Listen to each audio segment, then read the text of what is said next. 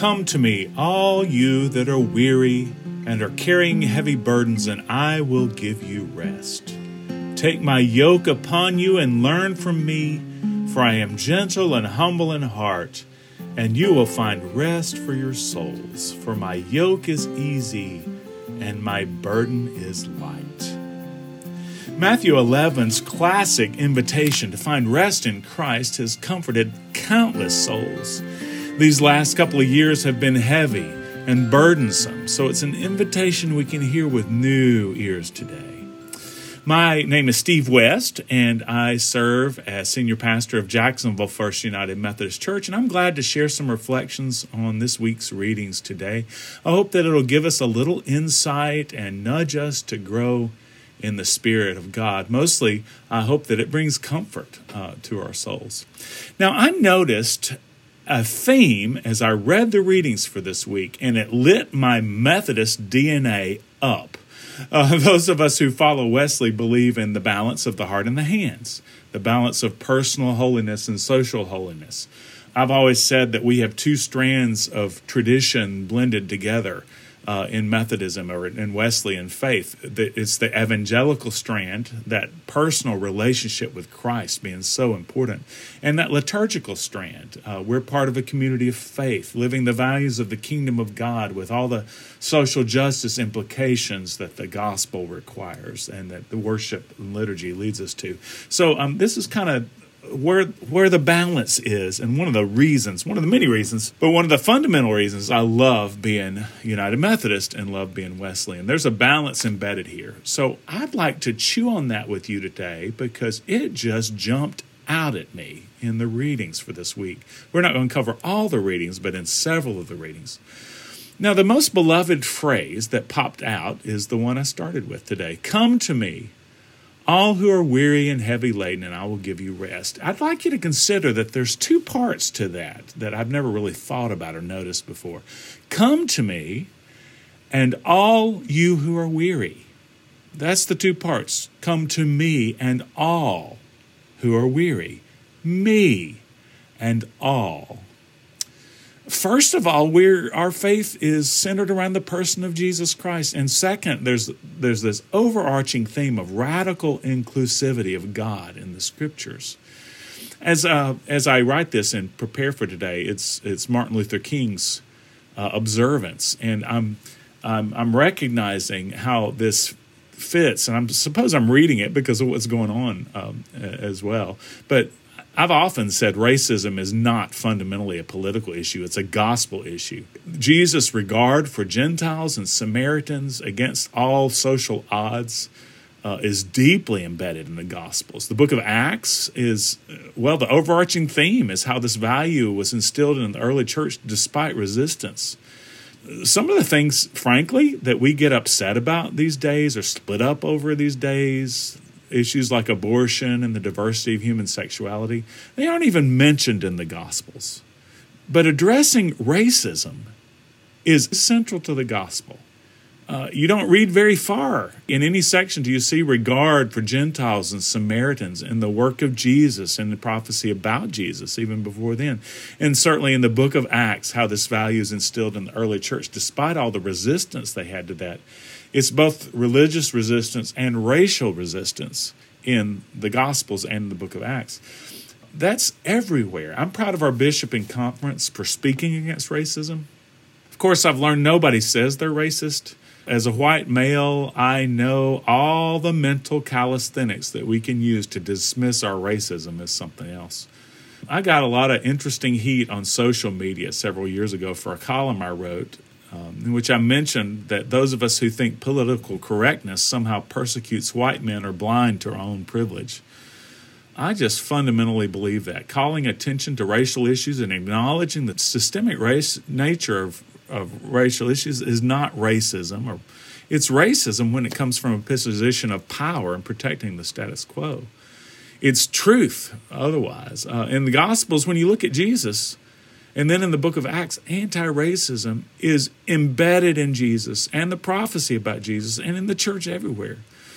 Back to the phrase, come to me, all. I want to survey some of the readings in light of all this. There's two parts to that phrase, and all means all. And it's about the person of Christ that transforms us and inclusivity across the board. So let's look in several places for this with that introduction. Let's look at Matthew, chapters 11 through 13. We're in the readings. It says in chapter 11, when John heard in prison what the Messiah was doing, he sent word by the disciples and said to him, "Are you the one who is to come, or are we to wait for another?" Now notice what Jesus said. It says this, Jesus answered them, "Go and tell John what you hear and see. The blind receive their sight, the lame walk, the lepers are cleansed, the deaf hear, the dead are raised, and the poor have good news brought to them." It's as if Christ is saying the priority of God is to do social work. So look at this and tell me God's not in this. And then if you read forward, he praises John the Baptist. And then after all that is when he says, "Come to me, all who are weary." The phrase we began with. So the flow is, are you the one, or should we wait to another? Christ says, "Do you not see my love for the least, the last, and the lost? Come to me, all who are weary." There it is, that balance. I hope you hear that in a new way when we put all that together. And then in Matthew chapter 12, it continues, of course. Of course, the religious elites don't like what Jesus is saying, both locating comfort in the person of Christ and it being for all people. The Pharisees start criticizing them immediately for picking grain on the Sabbath as they're walking through a field. Then there's the miracle of healing a man with withered hands. It's amazing to me how the Pharisees, all they notice, as if to ignore the miracle that just happens, all they notice is the letter of the law, about Sabbath law. Now, here I notice something as we're thinking about this balance and this theme. Matthew theologizes on this resistance in Matthew 12. He casts it in terms of inclusivity. Okay, all these religious elites are criticizing them. And we're accustomed to Matthew saying that prophecy is fulfilled in Christ. That's his gift in the scripture. But notice it when he says, "This was to fulfill what had been spoken through the prophet Isaiah. Here is my servant who I him chose, my beloved with whom my soul is well pleased. I will put my spirit upon him, and he will proclaim justice to the Gentiles. Come to me, all who are weary," including Gentiles. Now, Matthew continues talking about how in his name the Gentiles will hope, and the rest of the chapter is about the powers that be who are struggling to understand who Christ is and where that power comes from. But that above quote from Isaiah is how Matthew theologically ties this all together. Justice to the Gentiles is central to Christ's mission. The book of Acts is how the Spirit's pressing the early church to make that their core value. It's in Christ that we're drawn together, not nationality, not ethnicity, not religiosity, or any other cities for that matter. All that's embedded here. Now, as we shift gears, I think this balance of the call to personal relationship with Christ and social justice for all people to be included is also embedded in the Old Testament lessons. If we look back at Genesis chapter 16 and following, Chapter 16 of Genesis is about the birth of Isaac and Ishmael. From traditional understanding, this is all about the roots of Islam. It explains some of the prejudice against them that's played out over a long view of history. It says that Ishmael was a wild ass of a man and comes from Sarah's Egyptian slave girl. There's all sorts of reasons this makes us a little bit uncomfortable as we see it as a preview of history. But then in Genesis chapter 17, notice God gives Abraham and Sarah new names. There's a sign of the covenant there, and that promises they'll be ancestors of a multitude. But that's a promise God first made to Ishmael. It's embedded in what we just read. And it's interesting that Ishmael's promise was first. I never noticed that until now. And then circumcision was set up as a sign of that covenant with Abraham and Sarah. And I think it's interesting that I never noticed this before, but in that scripture, it circles back. Abraham then intercedes for Ishmael and has only blessing in his heart for him. It says, "Then Abraham fell on his face and laughed and said to himself, can a child be born to a man who is 100 years old? Can Sarah, who's 90 years old, bear a child?" And Abraham said to God, "Oh, that Ishmael may live in your sight." God said, "No, but your wife Sarah shall bear you a son, and you shall name him Isaac. I will establish my covenant with him as an everlasting covenant for his offspring after him. As for Ishmael, I've heard you. I will bless him and make him fruitful and exceedingly numerous. He shall be the father of 12 princes, and I will make him a great nation. But my covenant I will establish with Isaac." Now, what separates them is the covenant. They will be my people. I will be their God. And interestingly, it says that Ishmael was circumcised under this covenant too. Now, wow. So Israel's a covenant people, yes. And the new Israel in the church is a covenant people, yes. But God intends to bless all people. The setting for the gospel to emerge in salvation history is right here.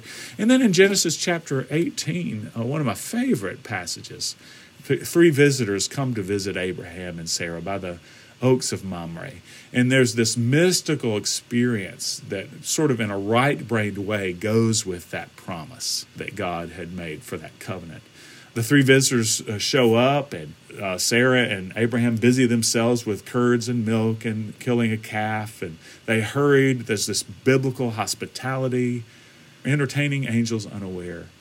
And it says they're 3 visitors. It doesn't say angels, but it says this is how the Lord appeared. What an interesting detail. We love this in Christianity because it foreshadows the Trinity.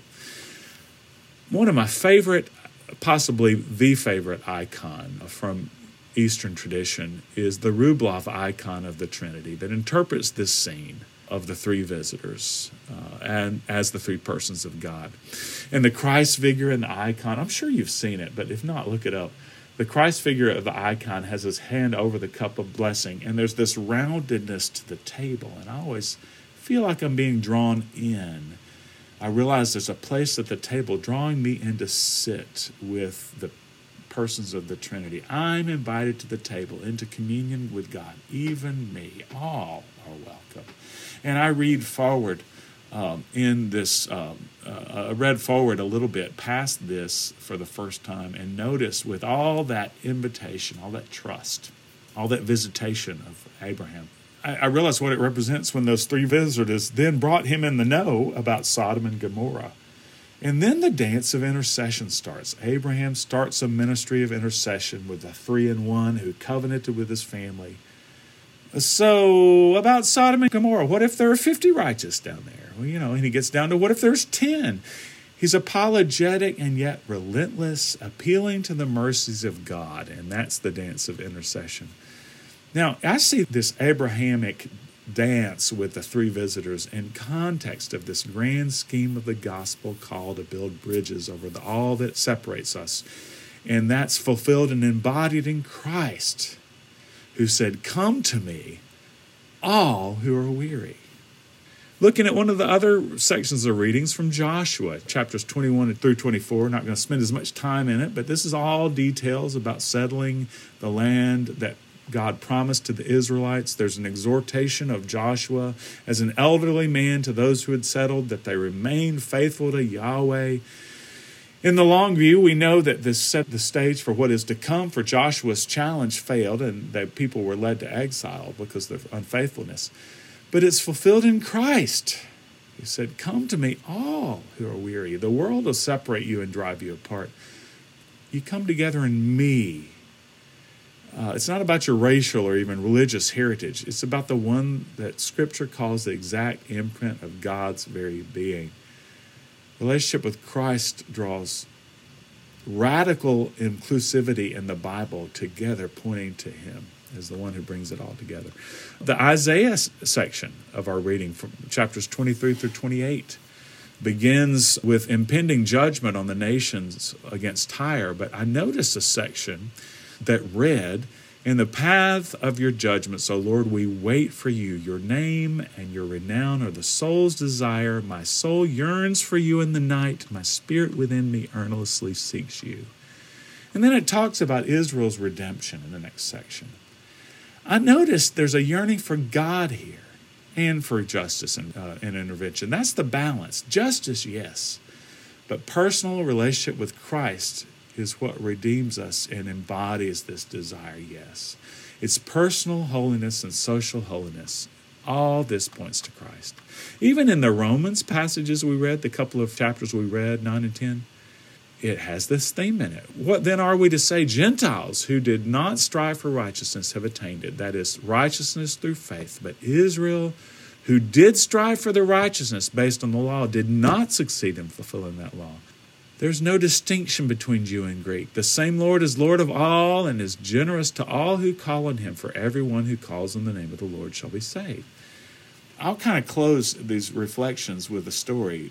Years ago, I was sitting at the table as a young pastor with another pastor who was not a Methodist elder. It was an ecumenical setting. His theology was that before Jesus came, anybody could get into heaven. It was easy to get into heaven. But after Jesus came, you had to XYZ to get into heaven. And that was just the way he phrased the Old and New Testaments. And I said to him, I pressed him, I said, it sounds like to me you're saying that Jesus closed the door of salvation. He said, yes, absolutely. I guess I was led just for once by the Holy Spirit to say, well, in my theology, it's exactly the opposite. Jesus blew the door wide open. Come to me, all you who are weary and heavy laden. I will give you rest. Richard Rohr calls this amazing drawing of all things into him the cosmic Christ. John, the gospel writer, has Jesus saying, when the Son of Man is lifted up, he will draw all the world, the cosmos in the Greek, all the world to himself. John Wesley, when he was commenting in his scripture notes on Cornelius, who had sent word to Peter, mentioned that Cornelius apparently knew Christ, though he knew not his name. Eugene Peterson says Christ plays in 10,000 places. There's this expansiveness of Christ, who is our hope in these times of pandemic, of division, of turmoil, and of divisiveness. He says, come to me, all who are weary. You and I are weary. And he invites us to come. Let's pray together. God, you call us to both holiness and hospitality, to a faith of both heart and hands, to personal and social holiness. And when we look for it, it is sprinkled throughout all of your word. Because we read Scripture knowing that it reveals the Word of God who is Christ. It's been a hard couple of years, Lord, and we're tired. We're tired of COVID. We're tired of racial strife. We're tired of political divisiveness. And frankly, we're tired of each other. Help us to rest in you. And may we know that you are what brings hope and joy and peace and wholeness to this broken and divided world. In Jesus' holy name, amen.